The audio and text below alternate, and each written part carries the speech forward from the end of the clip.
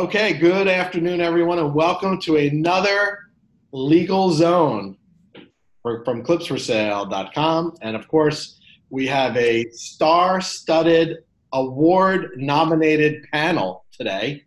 We have award nominee Corey Silverstein up for an award from NextBiz. We have award nominee Dr. Chantel, who's also nominated an NextBiz award. Woman of the Year. And we have, of course, Lawrence Walters, who is not nominated. I've already won all my awards. Corey jumps in. And, of course, we have myself, Neil, who is also nominated. So this is like a three-peat here. So actually, if you look at our participants, Brad Mitchell's here too, and he's actually nominated. Brad is also nominated. And if Darius is on here too, Darius is also nominated. So this is like the biggest star-studded panel we've ever had. So anyone watching this, you're getting like some serious award-winning presentation stuff going on right now. So anyway, I'm gonna we have a couple topics we want to go over today. Of course, the exciting Corey will, the exciting Dr. Chantel will lead us through, and Corey and Lawrence will be making their little interjections into these topics. And of course, we can jump in anytime we want to. So without further ado, I will send it to you, Dr. Chantel. Woohoo! Thanks, Neil. Yes, this is a very, very thrilling award-nominated day that we have here. You got to remember, too, Brad, because you mentioned him, Brad has already basically won every award that there is to win. So Brad, I see you out there. I know that you have that beautiful case inside your office with all the awards, and we're just, we're here with you, but we're not as good as you. Just kidding. Okay, so we have a lot of topics to talk about today. So we might as well start out with the most controversial and also kind of the most interesting to sort of figure out where we are as a community and an industry and what we're going to do with this information. So let's start off talking about the Girls Do Porn case. So Corey, you raised this topic and you wanted to discuss it. So will you tell us a little bit of background about the case and where it's at? I actually saw that there were some developments that were announced just at the end of last week that were kind of troubling. And also, what's the relevance to, the good upstanding parts of the industry, which is the vast majority of it? Yeah, I mean, unfortunately, we only get an hour. So if I had about 6 hours, I could go through absolutely everything that happened in that case. But we're not going to do that. What we really want to talk about today is the major kind of things going on and why content producers and frankly everyone in the business needs to be paying attention to this case. The biggest reason, of course, is because for the first time ever, what we've seen the United States federal government do is that they have utilized their anti-human trafficking laws to charge these individuals who were producing this particular content with very, very, very significant felonies. All the felonies come with it. Substantial federal prison terms. And so what we now have, Chantel, why this has become so important is that we're not talking about obscenity here. We're not talking about 2257. We've had these conversations 1,000 times over, and we've talked about it, and we've talked about why they're so important. But in this case, now what we have individuals that in their mind were creating pornography, and ultimately, as it turned out, the United States government feels that what they were doing violated United States anti-trafficking laws. Yes, you have a question already. Wait, sorry. In whose mind they were creating pornography? Be a little more specific here, because people who aren't familiar with the case, let's for 2 seconds. There's a site, girlsdoporn.com, and I'm not going to use the correct language here because I'm not a lawyer, but basically they were telling the models that they were going to make content that would be distributed over here, and really it was distributed everywhere else, right? And there was a lot of coercion involved. So when you're saying they thought they were making porn, who are you talking about specifically? I'm talking about the individuals who actually created the porn. But just to throw one out there, everything so far is just allegations. These are the allegations that the prosecutors have raised. The factual allegations are very, very similar from what has been going on in the ongoing civil trial out in California. But in essence, you have three individuals that have been charged. You've got Matthew Wolf, Ruben Garcia, and Valerie Moser. And then, of course, everybody knows Mr. Pratt, but he's presently, shall we say, unavailable. In essence, though, the reasons why we're talking about this and why it's so important is because, again, very important that these are only allegations. But the reason why that everyone has to be paying very close attention to this case is because the government, this isn't like something that they haven't been threatening to do for a long time. In fact, Larry and I have done presentations and written articles about this for the past, like, God, what is it, Larry? Last 5 years we've been running around telling people about this. Since 2014. We've been telling people that this has been coming. We've been telling people that this is a threat that the federal government has been saying they were going to do, and now here we have it. And so when we're talking about what these particular guys did, Chantel, and when you read the allegations, obviously we've got a very extreme fact pattern. The allegations against these individuals in terms of what they were doing are obviously concerning if they prove to be true. We don't, as a free speech lawyer and defense attorney, we got an expression, and we say it all the time. It's innocent until proven guilty. And ultimately, these individuals, while there's a lot of allegations against them, they will get their day in court, and they will get the opportunity to give their side of the story. But ultimately, Chantel, what this is a reminder of, and this is exactly what Larry and I have been talking about for so many years now at length, is that content producers, regardless of what facet you're in, you need to think about how you're producing content. You need to go back to square one, think about all the interactions you're having with models, where you're getting your models, what documentation you're having your models sign, and what proof you have that those models actually sign that documentation. So, okay. It sounds to me like what you're talking about is that the reason why this case is noteworthy, aside from all of the salacious, terrible allegations, okay, so we'll put that aside, is that generally when adult content is targeted, let's just say, or under scrutiny, it's because of obscenity, 2257, things like that. This is different because they're not alleging that this is obscene. They're not alleging documentation. They're saying sex trafficking, or they're saying, like, what is the issue here? Like, spell it out specifically. Like, why should somebody who's creating mainstream boy girl vanilla studio porn care about these alleged assholes? Well, let's actually talk about what's happened here. So what's happened is that the government has used a section that's known as 18 USC 1591, which is basically the Federal Human Trafficking Criminal Act. Okay. Now, we have never seen that before in an adult production case, ever. Larry, correct me if I'm wrong, but this is the first that I've ever heard of.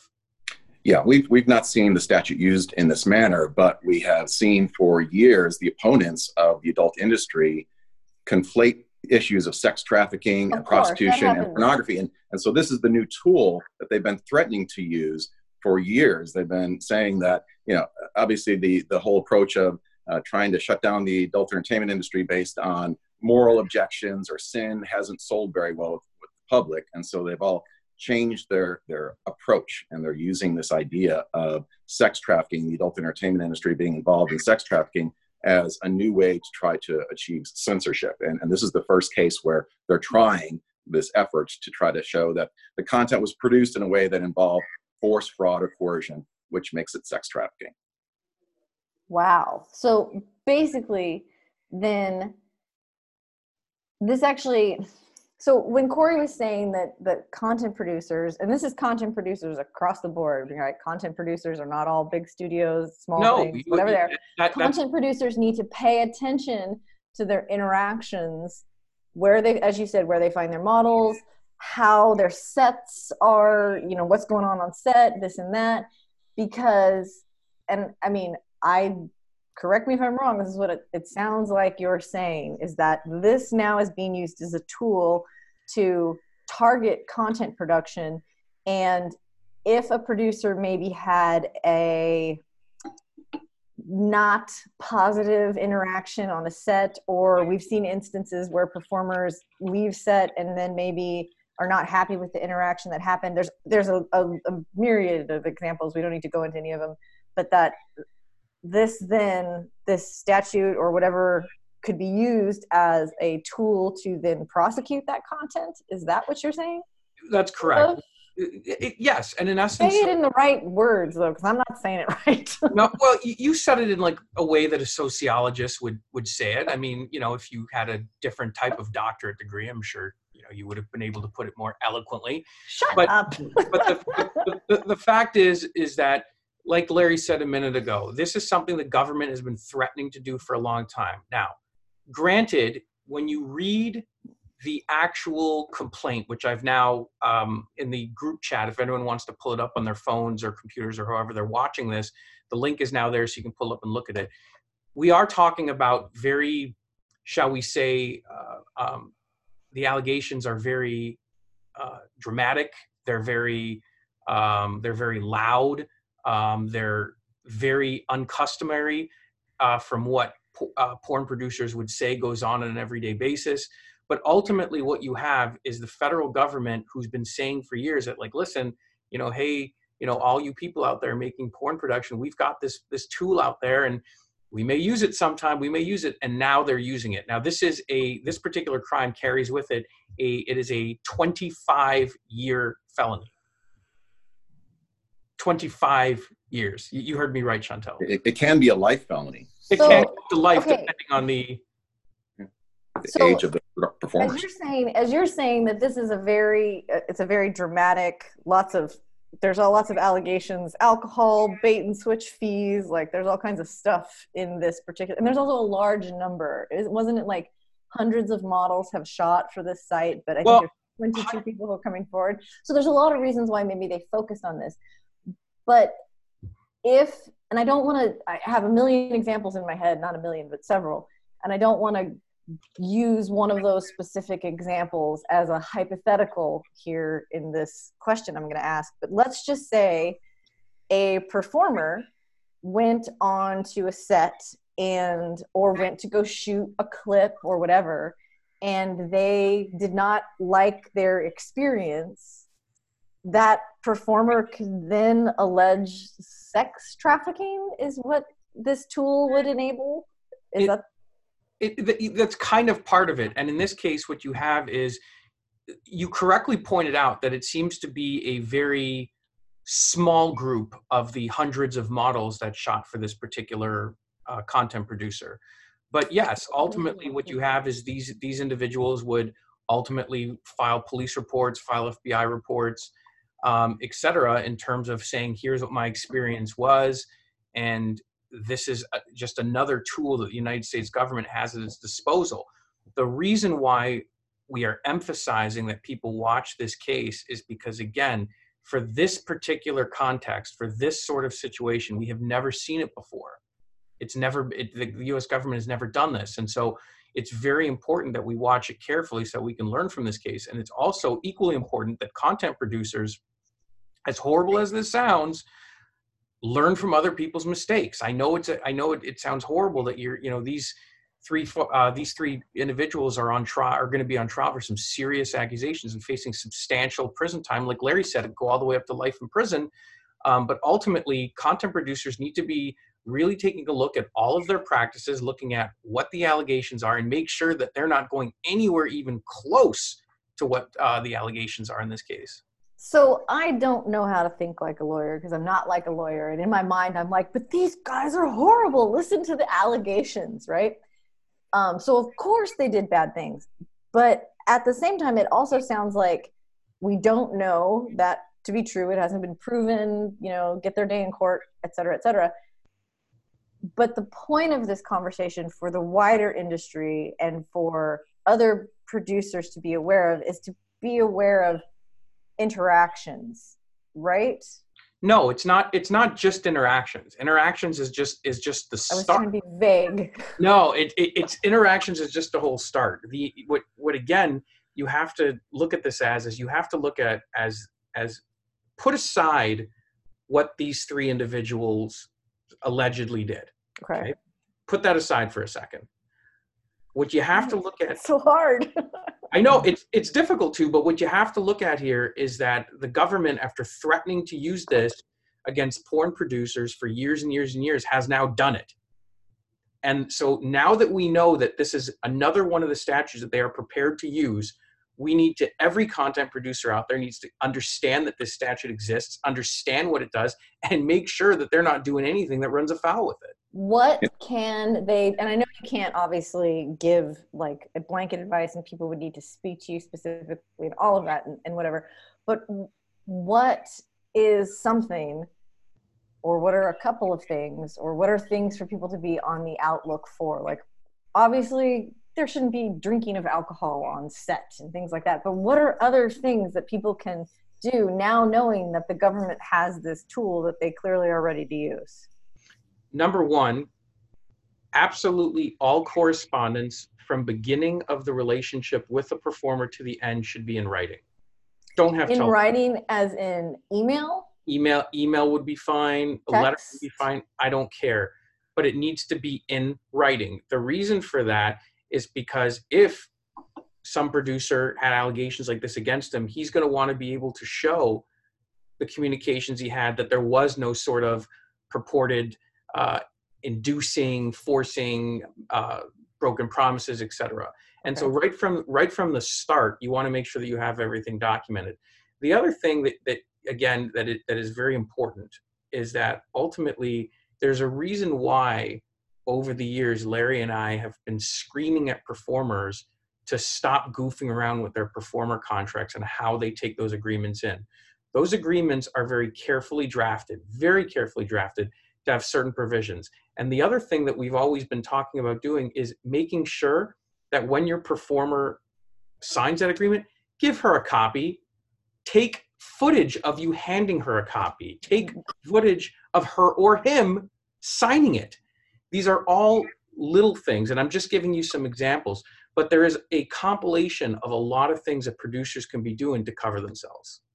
Yeah, I mean, the focus really should always be on consent, on clear disclosure of what's happening, where the content is going to be published, how it's going to be used, what the performer's rights are. You know, some of the bigger companies are going to using a performer bill of rights and making very clear what the performer's obligations are, what their rights are. Everything needs to be spelled out in writing. The contracts need to be clear. Performers need to have sufficient time to read the contract, to evaluate it, to understand it, make sure they understand English, make sure they're coherent, make sure they're not under the influence of drugs. I mean, there's a list of things that we typically go over with performers and producers, but it's becoming so much more important now because this used to just be a business dispute, you know, over content. When somebody's unhappy with something that happened on a set or with the content, they change their mind, they want it off the internet. Now, this can explode into a potential sex trafficking civil lawsuit or criminal case. And that's why this particular case is important. Well, and that Chantel, to be fair, what Larry just said, that's how this case started. This case started as a civil suit. This was in essence a class action civil suit that was filed by performers in California against the producers seeking money damages. It was actually during the trial of this case that these charges were brought against the same defendants. So it like Larry just said, you know, this is how we used to see it. We would often see that this would be a dispute that would be resolved in the civil courts, arbitration, what have you, would be a money issue. But again, now what we have is this has been taken to an entirely new level. The US government has said, that's it. We've told everyone that we were going to use this thing. Now we're going to use it. And so be on notice. And the problem is, Chantel, is that, and it's one of the reasons why Larry and I keep saying we don't gain some sort of satisfaction by being right. I know that sounds funny, but the fact is I don't feel that like, wow, you know, Larry and I won because for the past number of years, we've been running around screaming at the top of our heads that this was going to happen. We're not satisfied by that. Okay, now it's happened. So now what do we do? Well, now we have to go back. We have to make sure that all producers in the industry know that this is going on and make sure that they're creating content responsibly, legally, and in a manner that complies with all applicable law. Well, even also, if people are producing content responsibly and legally, but also they need to be documenting that as well. Yeah, of They course. need to be documenting their responsible actions. Like, do you know Like what I mean? I said, like I said to you when we first started, I could go on for hours and hours and hours about this topic. It's very fresh. It's very new. We've seen that there's been a ton of mainstream media coverage. Yes. And when you start seeing all the big mainstream media coming out and being interested in our industry, it's very interesting, because usually they're not coming to us because it's something good. It's usually they're coming to us because they've got a story to potentially make the adult industry look bad. So, yeah, I mean, one of the problems here is that you can't fix everything by written documents either. The sex trafficking laws leave a lot of room for ambiguity. You think about these concepts of force, fraud, and coercion. Force doesn't need to be actual force. It can be a threat of force. So, let's say a model's on a set and there's security guards by the door or something, and she changes her mind and wants to leave, but doesn't feel like she can. Is that force? I mean, there's a lot of gray area. The idea of fraud is so tremendously broad. There have been a lot of fraud cases brought throughout the years about things that you wouldn't think are fraud. Somebody's promising, oh, I can get you a career in the adult industry, and that doesn't turn out. Is that fraud? Yes. Yeah. Well, isn't that what's currently going on? And I'm gonna just bring this one up and I'm not the most on top of what's going on. I think this is actually going on right now. But isn't that what's going on with whatever's happening with Derek Hay, with the agent from LA Direct, that there are allegations that he said he was gonna like bolster my career, like that kind of thing. Are you guys familiar? Yes, I'm familiar with the case, and there's that, and there's a lot more that's been reported. Yeah, no, I'm really. But it's an example of the kind of thing that gets you to ask, okay, how broad is this prohibition on fraud? How broad is this prohibition on force or coercion? It's not always an easy call, and that's why I think this is a good time for the industry to step back and look at exactly how content is being produced, what rights performers have, how clear things are being explained to them, and come up with our own best practices that gets ahead of this, so that we don't have questions about the production techniques. Yep. So I would say, if you were going to sum up this whole thing, would be to maybe possibly record everything within a camera in the corner of the room, just have it running the entire time they arrive till the time they leave. That's one thing you could do, which might be a pain in the ass, but at least it's protecting yourself. Obviously, have really good ethics involved in your the way you do things, so you're not looking shady or making anyone feel uncomfortable, which I know these days is tough, because you could do the dumbest thing and someone's like, oh, I'm triggered by that, which who knows how they're triggered. Because also the performers could be, obviously you don't want the performers on drugs either when they come in. Besides what you did, who knows where they were prior to coming to you to shoot. So you the producer should look at that and be like, you know what, I'm not going to shoot you today, because I think there's, if you all have to look at the situation and use your best judgment, whether you're the performer or the producer. And obviously the performer can walk in and say, you know what, I don't even like, this is all shady. There's wine over here. There's this, I'm just going to leave and don't even deal with it. So there's obviously things you can do in that respect, but it does seem like there's a use for a Yelp for this industry, which we all have, a Yelp app for producers and models that we could rate every shoot we go to, and something maybe Larry, you can come up with on your own. For $9.99, you can go to neilorkin.com right now. That's neilorkin.com. Say my name on here. Is that really necessary? Oh, sorry, you're right. Sorry about that. I don't even use my last name, but now I'm exposed. Everybody knows. Thanks to my attorney. Whatever. You go back to you use it on. We'll Facebook. edit that out. I'm going to hire Larry to go after you for that. That's right. That's right. It's big trouble for you. That just triggered me. You're gonna have to start by taking your name off Facebook. Okay, not everyone's on my Facebook. So anyway. Excuse me. All right, we're devolving away from this. Now I'm triggered and I'm going after it. That's it. Me and Corey had no idea he was going to piss you off then either, did you, Corey? I didn't tell you 2 minutes before we started. In honor of Neil, I'm gonna change my background here. Thank you. There's a fire brewing in this thing. That's right. So anyway, that just kind of, go ahead, Larry, what were we going to say? No, just, on your point, in summing it up, this brings me back to the days of the obscenity prosecutions, where the government would pick out, the worst possible content. And most of the other producers would say, oh, that's horrible, that's terrible. We would never film anything like that. Those people deserve to go to jail, and they wouldn't get any support. And the people just wouldn't learn from it.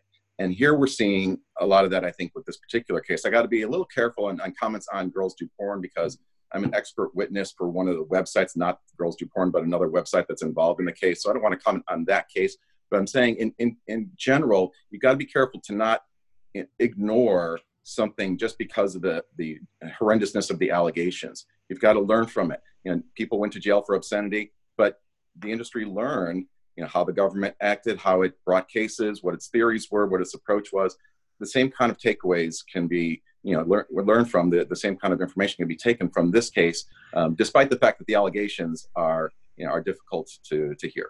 Well, I mean, I don't usually fancy myself a conspiracy theorist, but more and more, maybe I am. It's interesting because if you, Larry, and Corey have been speaking about this for as many years as you have, and this is the first time this tool has been utilized, so to speak, it's interesting because maybe they were almost waiting for the most terrible, the most salacious, the most extreme case to then use that. And then now all of a sudden, maybe if this comes to pass, because it's currently happening right now, then disputes between a couple making a clip who then later get divorced and maybe didn't have, or they separate their business interests. This is something that Neil speaks about quite a bit, telling people when they're shooting clips to have a very solid agreement, who owns the content, what's happening. Now all of a sudden, just a small little piece of content that people are having a dispute over could be like, it could be a sex trafficking. Not really, but this could be utilized. No, but that's kind of distressing. What you're saying, Chantal, is actually, that's the point Larry and I have been trying. Right. That's what I'm saying. Like, it sounds like such a, because they hadn't been doing it. You all have been talking about it. This has been possible because there's been many instances, very high profile instances in the industry where somebody alleges misbehavior, let's just call it, on set. And yet this was never used. Now, all of a sudden, we have hundreds of models, 22 people making accusations. And from what I read, it all reads very startling and shocking and true. And so now they're doing this. And that is the thing. Like, it's almost like they were waiting for the perfect, terrible case that was so extreme to move forward and then set this precedent. Well, historically, the United States government hasn't given out any gold stars to content producers for being legally compliant. You're so nice.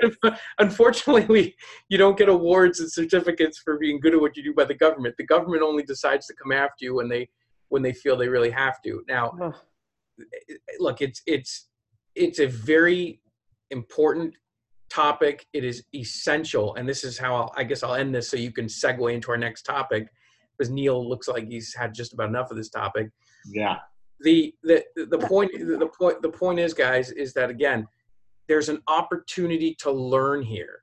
And this is what drives Larry and I and every other legal professional nuts, because yes, it's horrible that it's come to this level, that now we have this public trial, you have these accusations, you have these victims. It's all horrible, all of it. But ultimately, there is going to be quite a lot of information. There's going to be quite a lot to learn from this case. And so everyone in this industry needs to be watching it. If you're not, you're doing yourself a disservice. I agree. So that's what we learned from this, is to pay attention. And as this progresses, maybe we'll do an update on this, a couple of months from now. We'll see how things change from there and if things go in a different way. But yeah, there's always that one, everyone's always saying, like, there's always going to be that one example that they're going to make.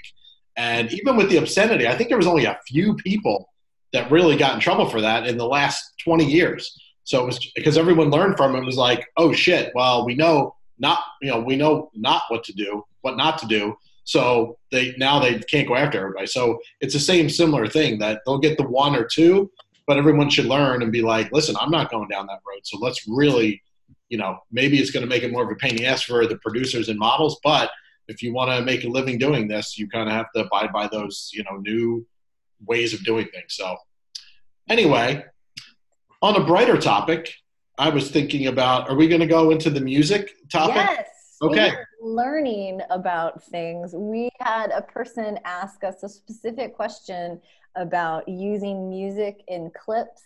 And so Larry is actually going to talk to us a little bit about how that all works, how you can use different types of audio in clips and content. Yeah, nicer. How do I get to play a Lady Gaga song in my background, Larry? Yeah, well, there's a real simple answer to that. Get a license. Get a license. There it is. We're done. I don't have any money. Not that much, at least.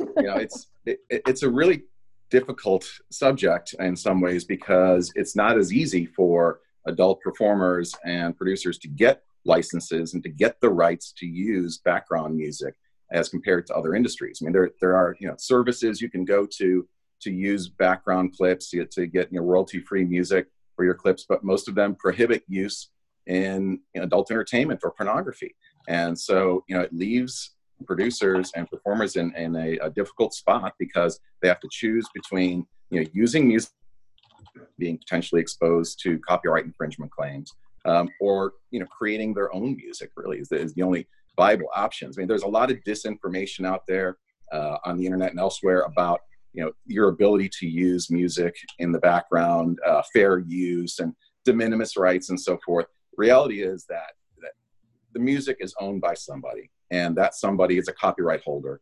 And if you're using music in the background in a promotional clip on any kind of commercial enterprise like a webcam show or a clip or production, you're monetizing it. You're using that music and you're violating that copyright owner's rights.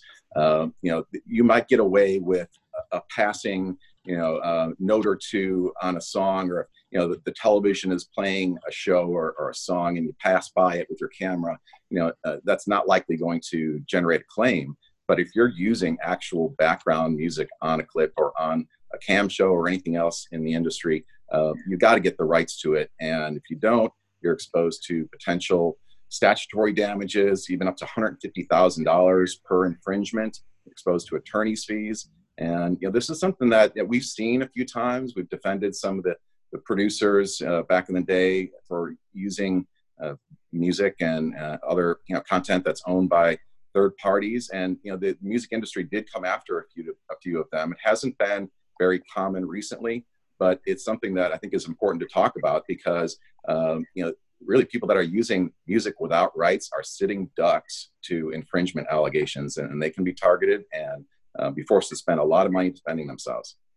So I have two questions. The first one is, say somebody is, having a live stream on whatever platform it is that they're using, and they have a playlist playing in the background. Just that's a violation, right? Yes. Even if they're not, because even if they're just an open chat, so nobody is paying them, they're just kind of sitting there. Yes, I mean they're still engaged in a commercial use of the music, right? They're still promoting themselves. They're not just sitting chatting with a friend. Right. This is a commercial use, and so it's going to be difficult to try to defend that as being fair use. The problem with the idea of fair use is that there is no bright line, and there's a lot of internet rumors about, well, if you only use 7 seconds of a clip or 18 seconds, none of that is real.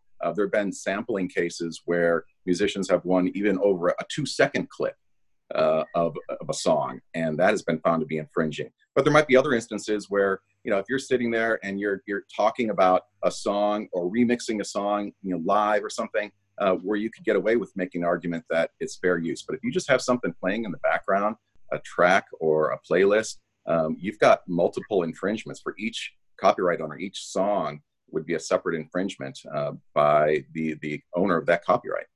And so let's just say, hypothetically speaking, somebody tried to come after that and say it's the live streaming kind of cam open chat example. Would that be the responsibility of the model or of the broadcast network, like whatever platform they were on? Yeah, that's a really good and interesting question. Potentially both. The model certainly would be on the front lines as a direct infringer, since the model is, performing the music and turning it on and playing it.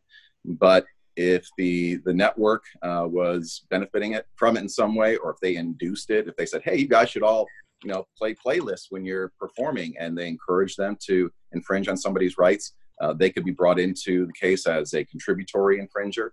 This also gets into DMCA issues, which, and we may have talked a little bit about over the last few times. But if the broadcast network has a properly established DMCA safe harbor, they may be able to get away with just simply taking down the content or taking action in response to a DMCA notice and be protected from liability. But if there's any problems with their DMCA safe harbor, if they haven't designated an agent, they don't have a proper repeat infringer policy, that kind of thing, then the CAM network could have a problem too. Yikes. Okay. So then I guess the next question, the next most obvious one is, how does somebody get some music that they can play in their content, whatever that content may be? They hire Neil, and Neil will be happily to Neil will play the kazoo? Neil will play kazoo guitar. And he'll sing. I am I'm very proficient in the tambourine. In case I too, I can play the triangle like that. There's so much content out there, Chantal. And there's so many websites that actually sell licensed music, and it's not that expensive. That they are okay with licensing for adult content, because you have to check the terms. You got to check the terms. You got to make sure that there will be the license agreement itself. Sorry if that was meant for Larry, but the license agreement itself, when you're going to these third-party websites, it's very important that you read these, because like you just mentioned, it is possible that the license will be limited to certain types of sites and will have specific exclusions for pornography, etc. So it is important that you look. But even absent that, there are still plenty of sources out there where you can get legitimate license. When I say legitimate, I should say license. Legitimate's the wrong word to use, but you can get licensed music. Now, one of the things that I was talking to Larry about before we started today's call was that, the thing that gets me is that, a lot of people say, well, it really doesn't matter. I'm still going to have my favorite Rihanna song going in the background or whatever, because when's the last time we actually saw any of these musicians actually go and file a lawsuit against a cam site or a cam performer? And the fact is that we really haven't. But what I say to people when they say things like that, I was like, do you guys all remember that little tiny site called Napster? It's not an issue until it becomes an issue. It's not an issue until some musician out there or copyright holder out there says, you know what, that's it. I'm going to start making an issue out of this. Not to, not to give any examples, but, would it completely defy logic if you heard that like Kanye West decided to start, it's like, again, you have to look at it. When you had the Napster incident, I believe it was Metallica that got the ball rolling when Napster became the big target. It became the end of the world for them. So it's like, just because it's not going on, or you don't see the action going on, you don't see people being chased right this second, doesn't mean that in a day from now, a week from now, hell, an hour from now, the music industry doesn't say, you know what, we've kind of had enough. We want to get our buck. So listen, there's a good example, just as an example on YouTube. I watch sometimes these reaction videos, if you've ever seen these, where they, like, for the first time, I'm going to listen to whatever song. And a lot of these get blocked by YouTube, and they're not even, and they're talking over it, or they stop and start it, but they still block it. And there's a reason why, because now it's kind of silly because it's promoting that music, but okay, they still have a right to not allow it to be heard. So YouTube blocks it. So why wouldn't, and now I would assume as a platform like Clips4Sale, it's not our fight. I could ask you and Larry this, but if someone is doing it as a producer, it's not really my issue as what they're doing until it becomes an issue. And then either DMCA, like you said, or they contact us directly by their counsel and say, hey, so-and-so is using this. They usually go after the person who's using it, not the platform, I would imagine. And then they just remove it Right. We don't want to get into, into specifically what, Clips4Sale does or would it be liable or would not. But, yes, you're right. That's typically how platforms operate, is under the DMCA protection. They have a designated agent. They take down content if they're notified. You brought up YouTube, but they have an interesting approach to this. They have a content protection program where the artists can upload their music onto YouTube and it gets fingerprinted. And then anytime somebody uses that track on YouTube, they get a notice where basically the content owner, the copyright owner, can choose whether to monetize the content or to take it down or to just simply watch the viewers and get information about how it's viewed and how it's tracked and so forth. So they have a different procedure that allows the copyright owner to actually benefit from the uploads, the infringing uploads at their choice. So something like that might be adopted by the adult industry, by cam sites, by Clips4Sale type platforms, where if there is an issue, the content's fingerprinted, it's identified, and the copyright owner gets the option to potentially, share in the profits or monetize it through ads or some other creative solution. That sounds like a wonderful world that you live in there, Larry, but I don't think that's given that there was just a whole story about like old Heinz ads or something on a site.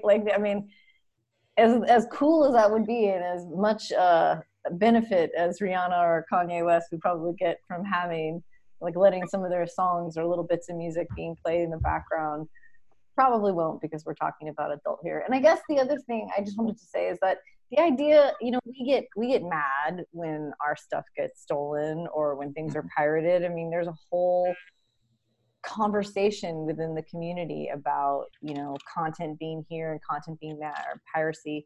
So as much as I remember being an angry little teenager getting all mad at Metallica, being like, who do you think you are, Lars Ulrich, with all of your money suing Napster? We just want to hear the songs. It's their work, and fair is fair, and kind of thing. And Chantel, is that an admission to the fact that you were pirating music? I absolutely wasn't. I actually was I'm so computer terrible that I was so terrified of downloading anything because I thought it would liquidate my computer. And plus I always liked getting the tapes and the CD liners and reading all the lyrics so I could headbang officially. But I loved making fun of Lars and all his whining about that. Headbang officially. That's where you got to be able to sing along while also thrashing. That's the thing.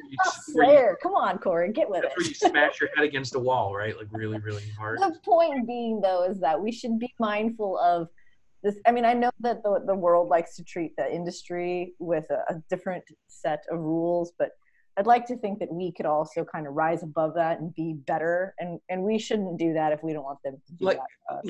Like I said a few minutes ago, Chantel, there are plenty of places that cam performers, clip makers, they can all go to get licensed content. It's really just as simple as going on Google and doing a little homework.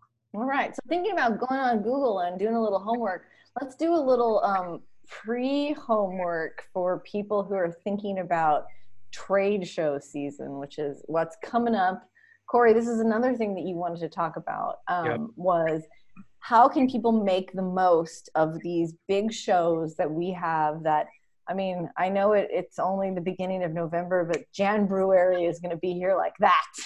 And all of this is going to start happening very soon. So what did you want to raise there, Corey? We are in the full swing. Forget about saying that it's upon us. We are in full swing. My man Brad Mitchell's here, and we have spent the last 2 weeks basically making our travel itineraries here from now until next April. There's a big thing, a question that gets asked over and over and over again. This is what someone says. If someone says, "Well, such and such show is coming up. Should I go?" That's the biggest question people always say. Should I go? The first thing you've got to do is you got to look at your budget, okay? Because whether you're a performer, whether you're making clips, whether you own a studio, whether you're a sociologist, you have to look at what your budget is, how much you can spend, how much time you can spend away from the office or your home or wherever it is that your home base is. But you can't go. I've been trying to tell this to performers. Your goal shouldn't be just go to every single trade show, because frankly, it's not fiscally possible, and it's just not going to work. In fact, I made the mistake. I tried over the years to do that. It just frankly doesn't work. There's not enough there's not enough time, there's not enough money. It just doesn't work. But what's very important is that you actually take the time and ask questions to the people that are doing these trade shows. Ask them questions about, say, like, hey, are you going to have this? Are you going to have education sessions if that's what you're looking for?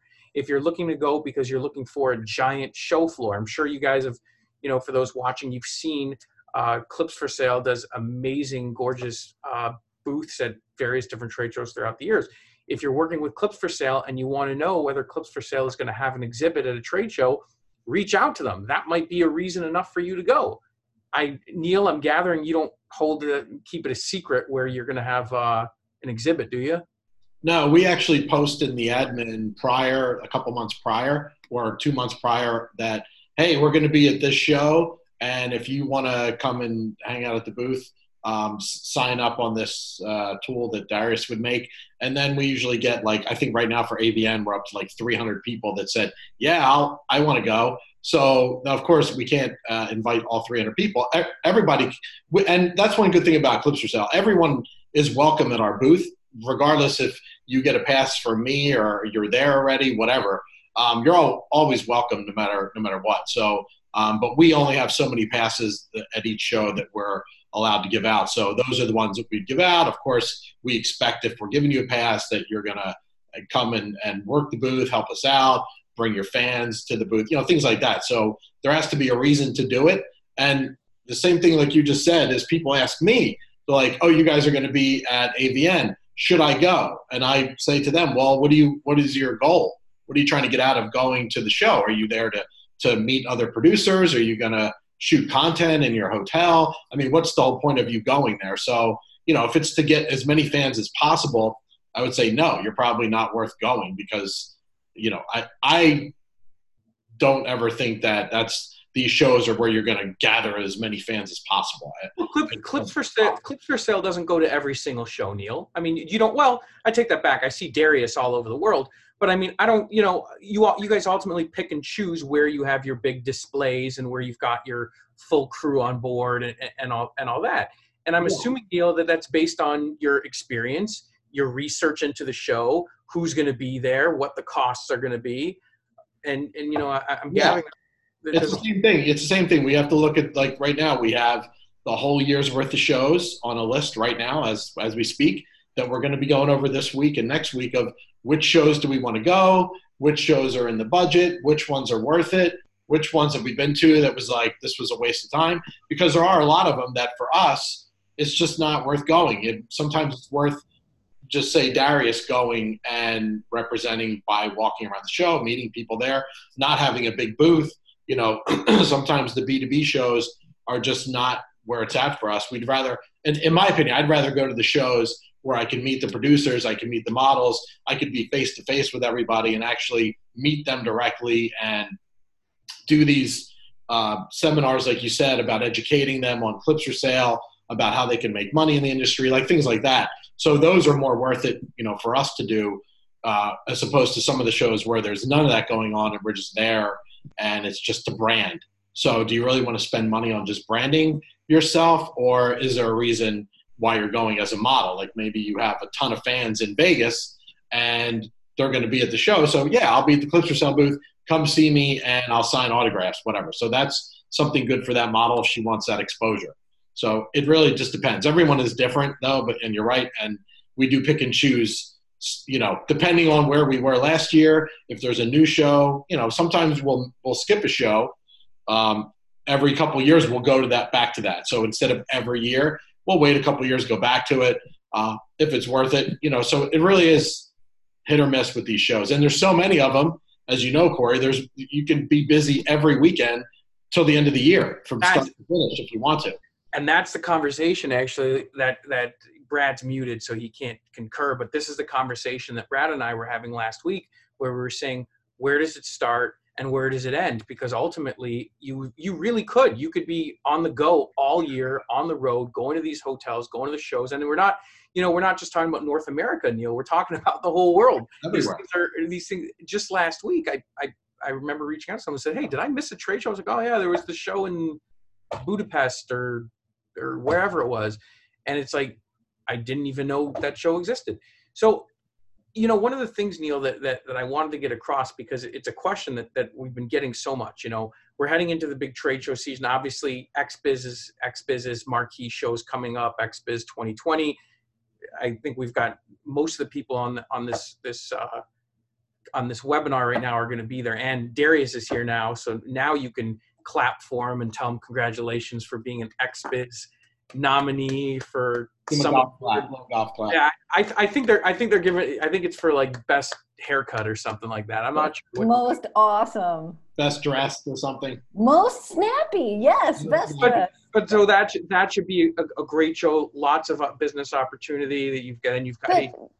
But I just want to interject here, though. When we're talking about models and producers, the thing to really think about is for people to research the shows, because sometimes, you know, I've heard from many models that the ones that are so purely B2B, that those aren't necessarily, they didn't meet the expectations. Maybe there was some education stuff, but that might have been skewed a little too business. I don't sometimes there are those more social shows where I'm like, this is just a big beach party. What are you guys doing here? You're not like learning anything. And then there's models who, for community and finding a place to connect and make friends and things like that.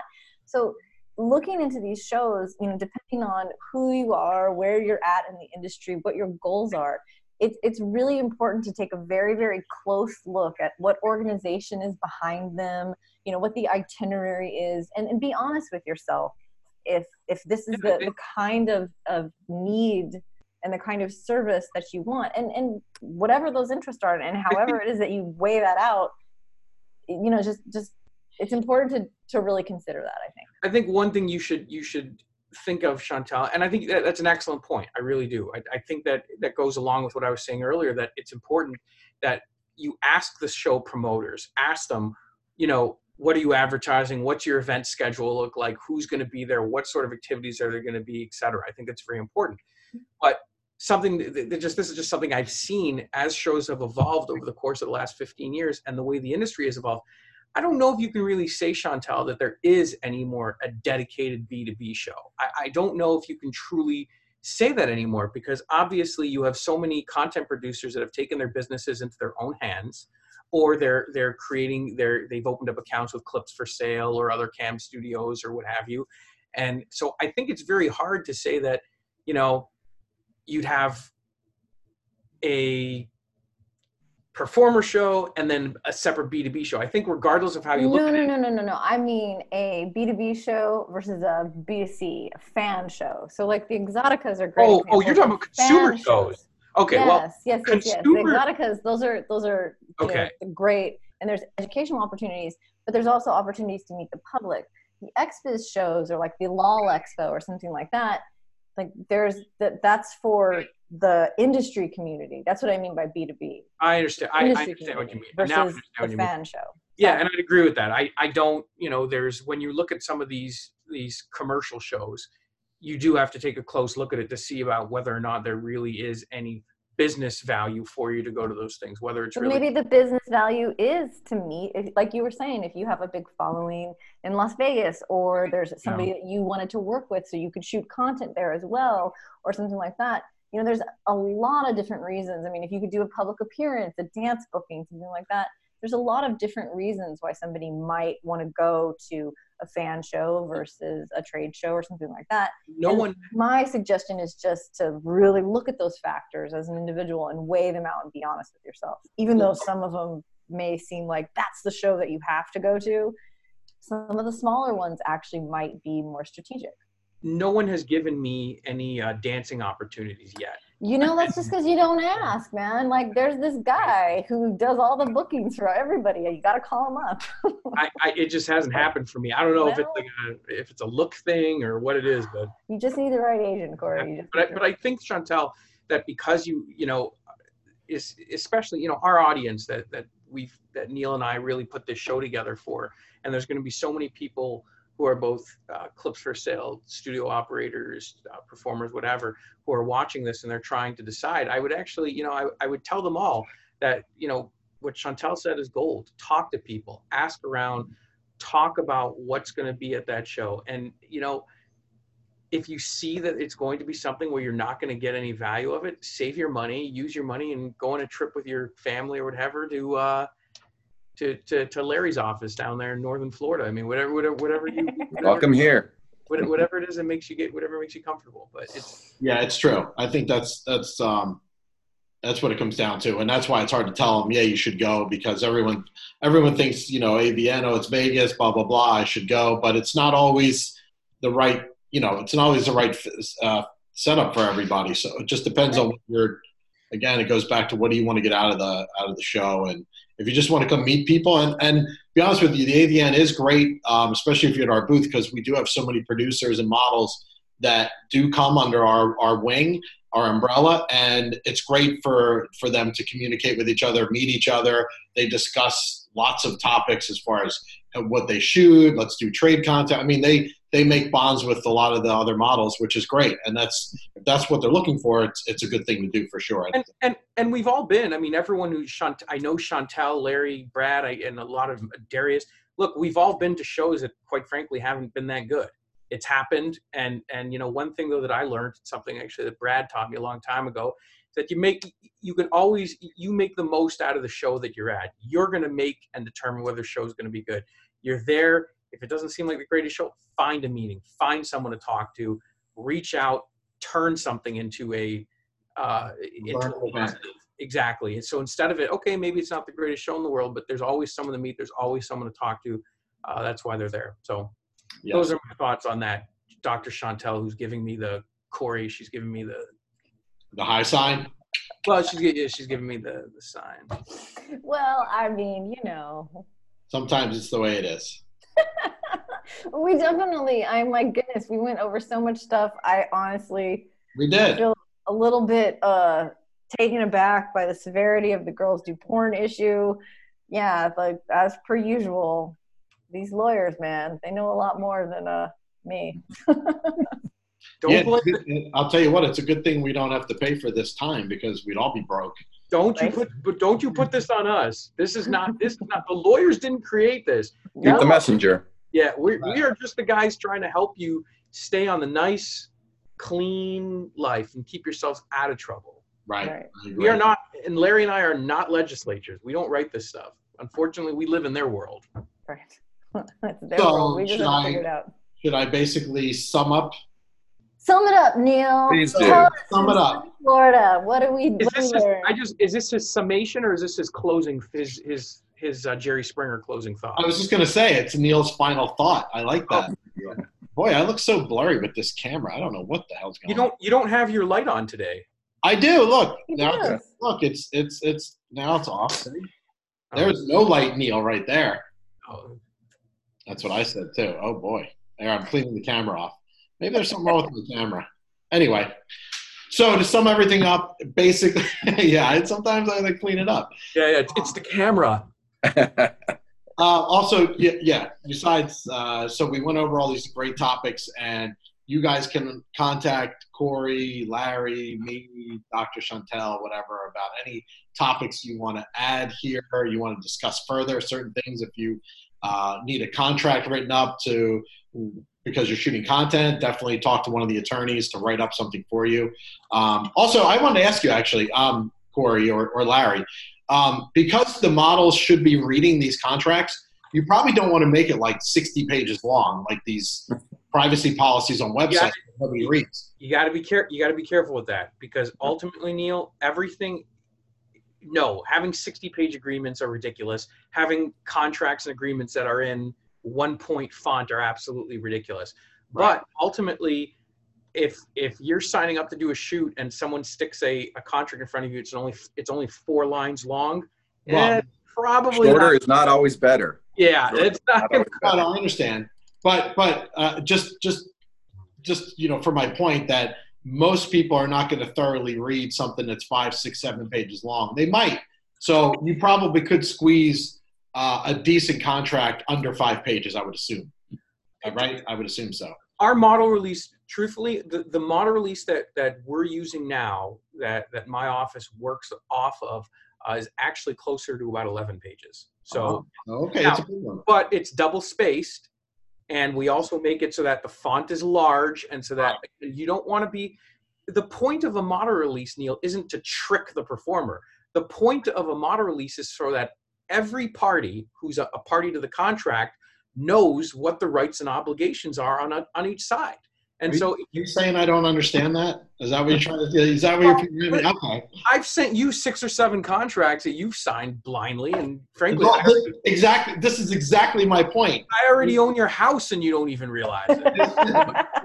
This is my point. Is that the more detail there is to read, the more likely you, as the person signing it, might say, "Well, there was so much to read, I didn't understand it, and I just signed it."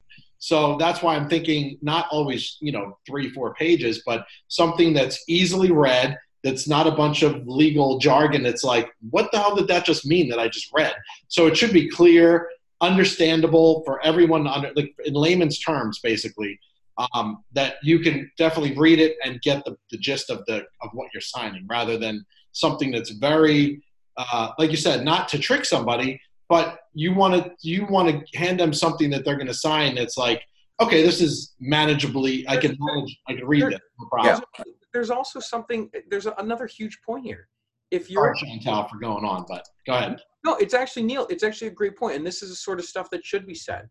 There's nothing wrong with a performer from saying, before the shoot, hey, can you please send me the model release that we're going to use before the shoot, because I'd like to run it by my lawyer. That's a good idea. At that point, the producer says to you, no way, you can't run it by your lawyer, then you know what? Run. And you don't shoot with that person. Run away. Run away. That's true. Okay. There's no rule that says that, hey, either sign this right now on the spot, or it doesn't. Anybody who tries to those sorts of pressure tactics or doesn't give you the opportunity to have your own lawyer review it, those aren't the people you want to work with. Right. So no, Neil, I will not sign that strange release you sent me for that odd video. So, hey, well, you were in it. I just wanted to make sure you knew, what your rights were. Can't do it. Balloon popping just doesn't work for me.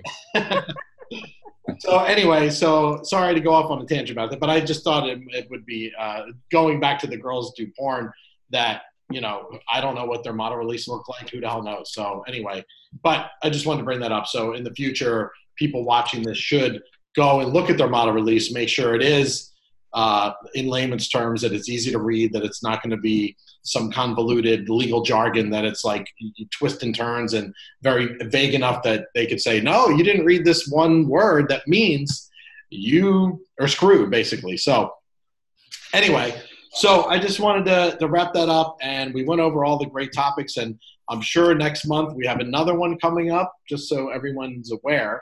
I believe it's December. Maybe we don't have another one coming up. Yes, we do. No, we don't. We don't have another one coming up. We have to put it on the schedule. We will. Okay, so right now we have nothing, no legal. But of course, send us your topics, concerns, whatever it would be that you want to have us discuss with 2 amazing attorneys. So I suspect that it will be Monday, December 2nd. I suspect. That's pretty soon, but it's possible. If we have topics to discuss by Monday the 2nd, that's great. 3 weeks away. Just so you know. But, Sarah says 12/16, which is the 16th. So let me check that out. And that's I'm open to that as well. So it's not going to be the 16th, Sarah. I promise you that. Okay. Well, whatever it's going to be, it's going to be. We will figure it out when we're no longer recording when we're off air. But anyway, so yes, send your topics to us. You can send them to Clips4Sale directly through support, whatever it's going to be. You can contact Dr. Chantel as well through our system if you want to do a one-on-one with me and Dr. Chantel about your store, about how to make more money, utilizing tools. All that stuff is in there. And yeah, that's pretty much everything. And just so everyone knows, thanks for stopping by, everyone, the 12 people that are on here right now, but of course the thousands that are going to be watching this. I always invite everybody after this to watch this, to comment, to give us feedback, give Corey feedback, especially because his ego gets shattered very easily if you say something negative. So make sure you give him positive, praises. And anyway, from all these award nominees on this panel, we just wanted to say thanks again. Thanks to Dr. Chantel, Corey Silverstein, Lawrence Walters, of course, who was not nominated, just to point that out. Thank you. Appreciate that. But the I other already got all my awards. We're good.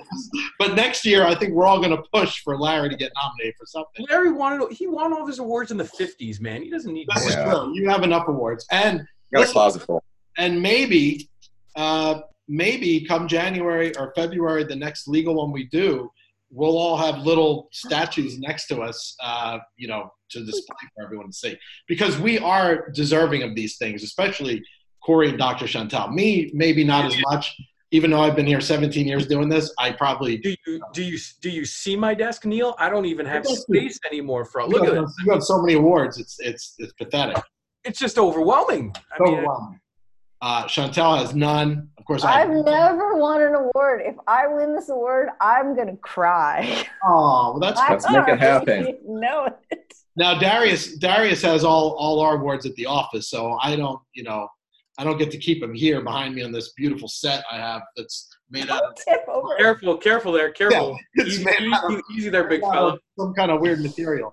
But one of these days, I'm going to build a little shelf behind me and just display everything that we've ever won. Which let me tell you, I might put you to shame, Corey. You might be sad if you see. I think it would be amazing if you leaned back in your chair, fell through that thing, and there's just a bunch of Oompa Loompas running around. Yeah. Thing ever. Exactly.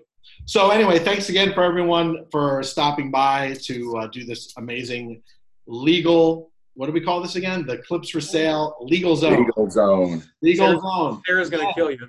Breaking ground like nobody else in the industry. We're the only ones who do this because we can and we care. That's the reasons why we do this. So anyway, thanks everybody for stopping in, and we'll catch up. Not catch up like Heinz ketchup, because you did bring up Heinz before, but anyway, this particular episode is going to be a lot of editing going on. It's going to be. We should probably start getting sponsors for these things, and just that's not a bad idea. Have them behind you in your little things. Like, hey, this 2-minute segment is sponsored by.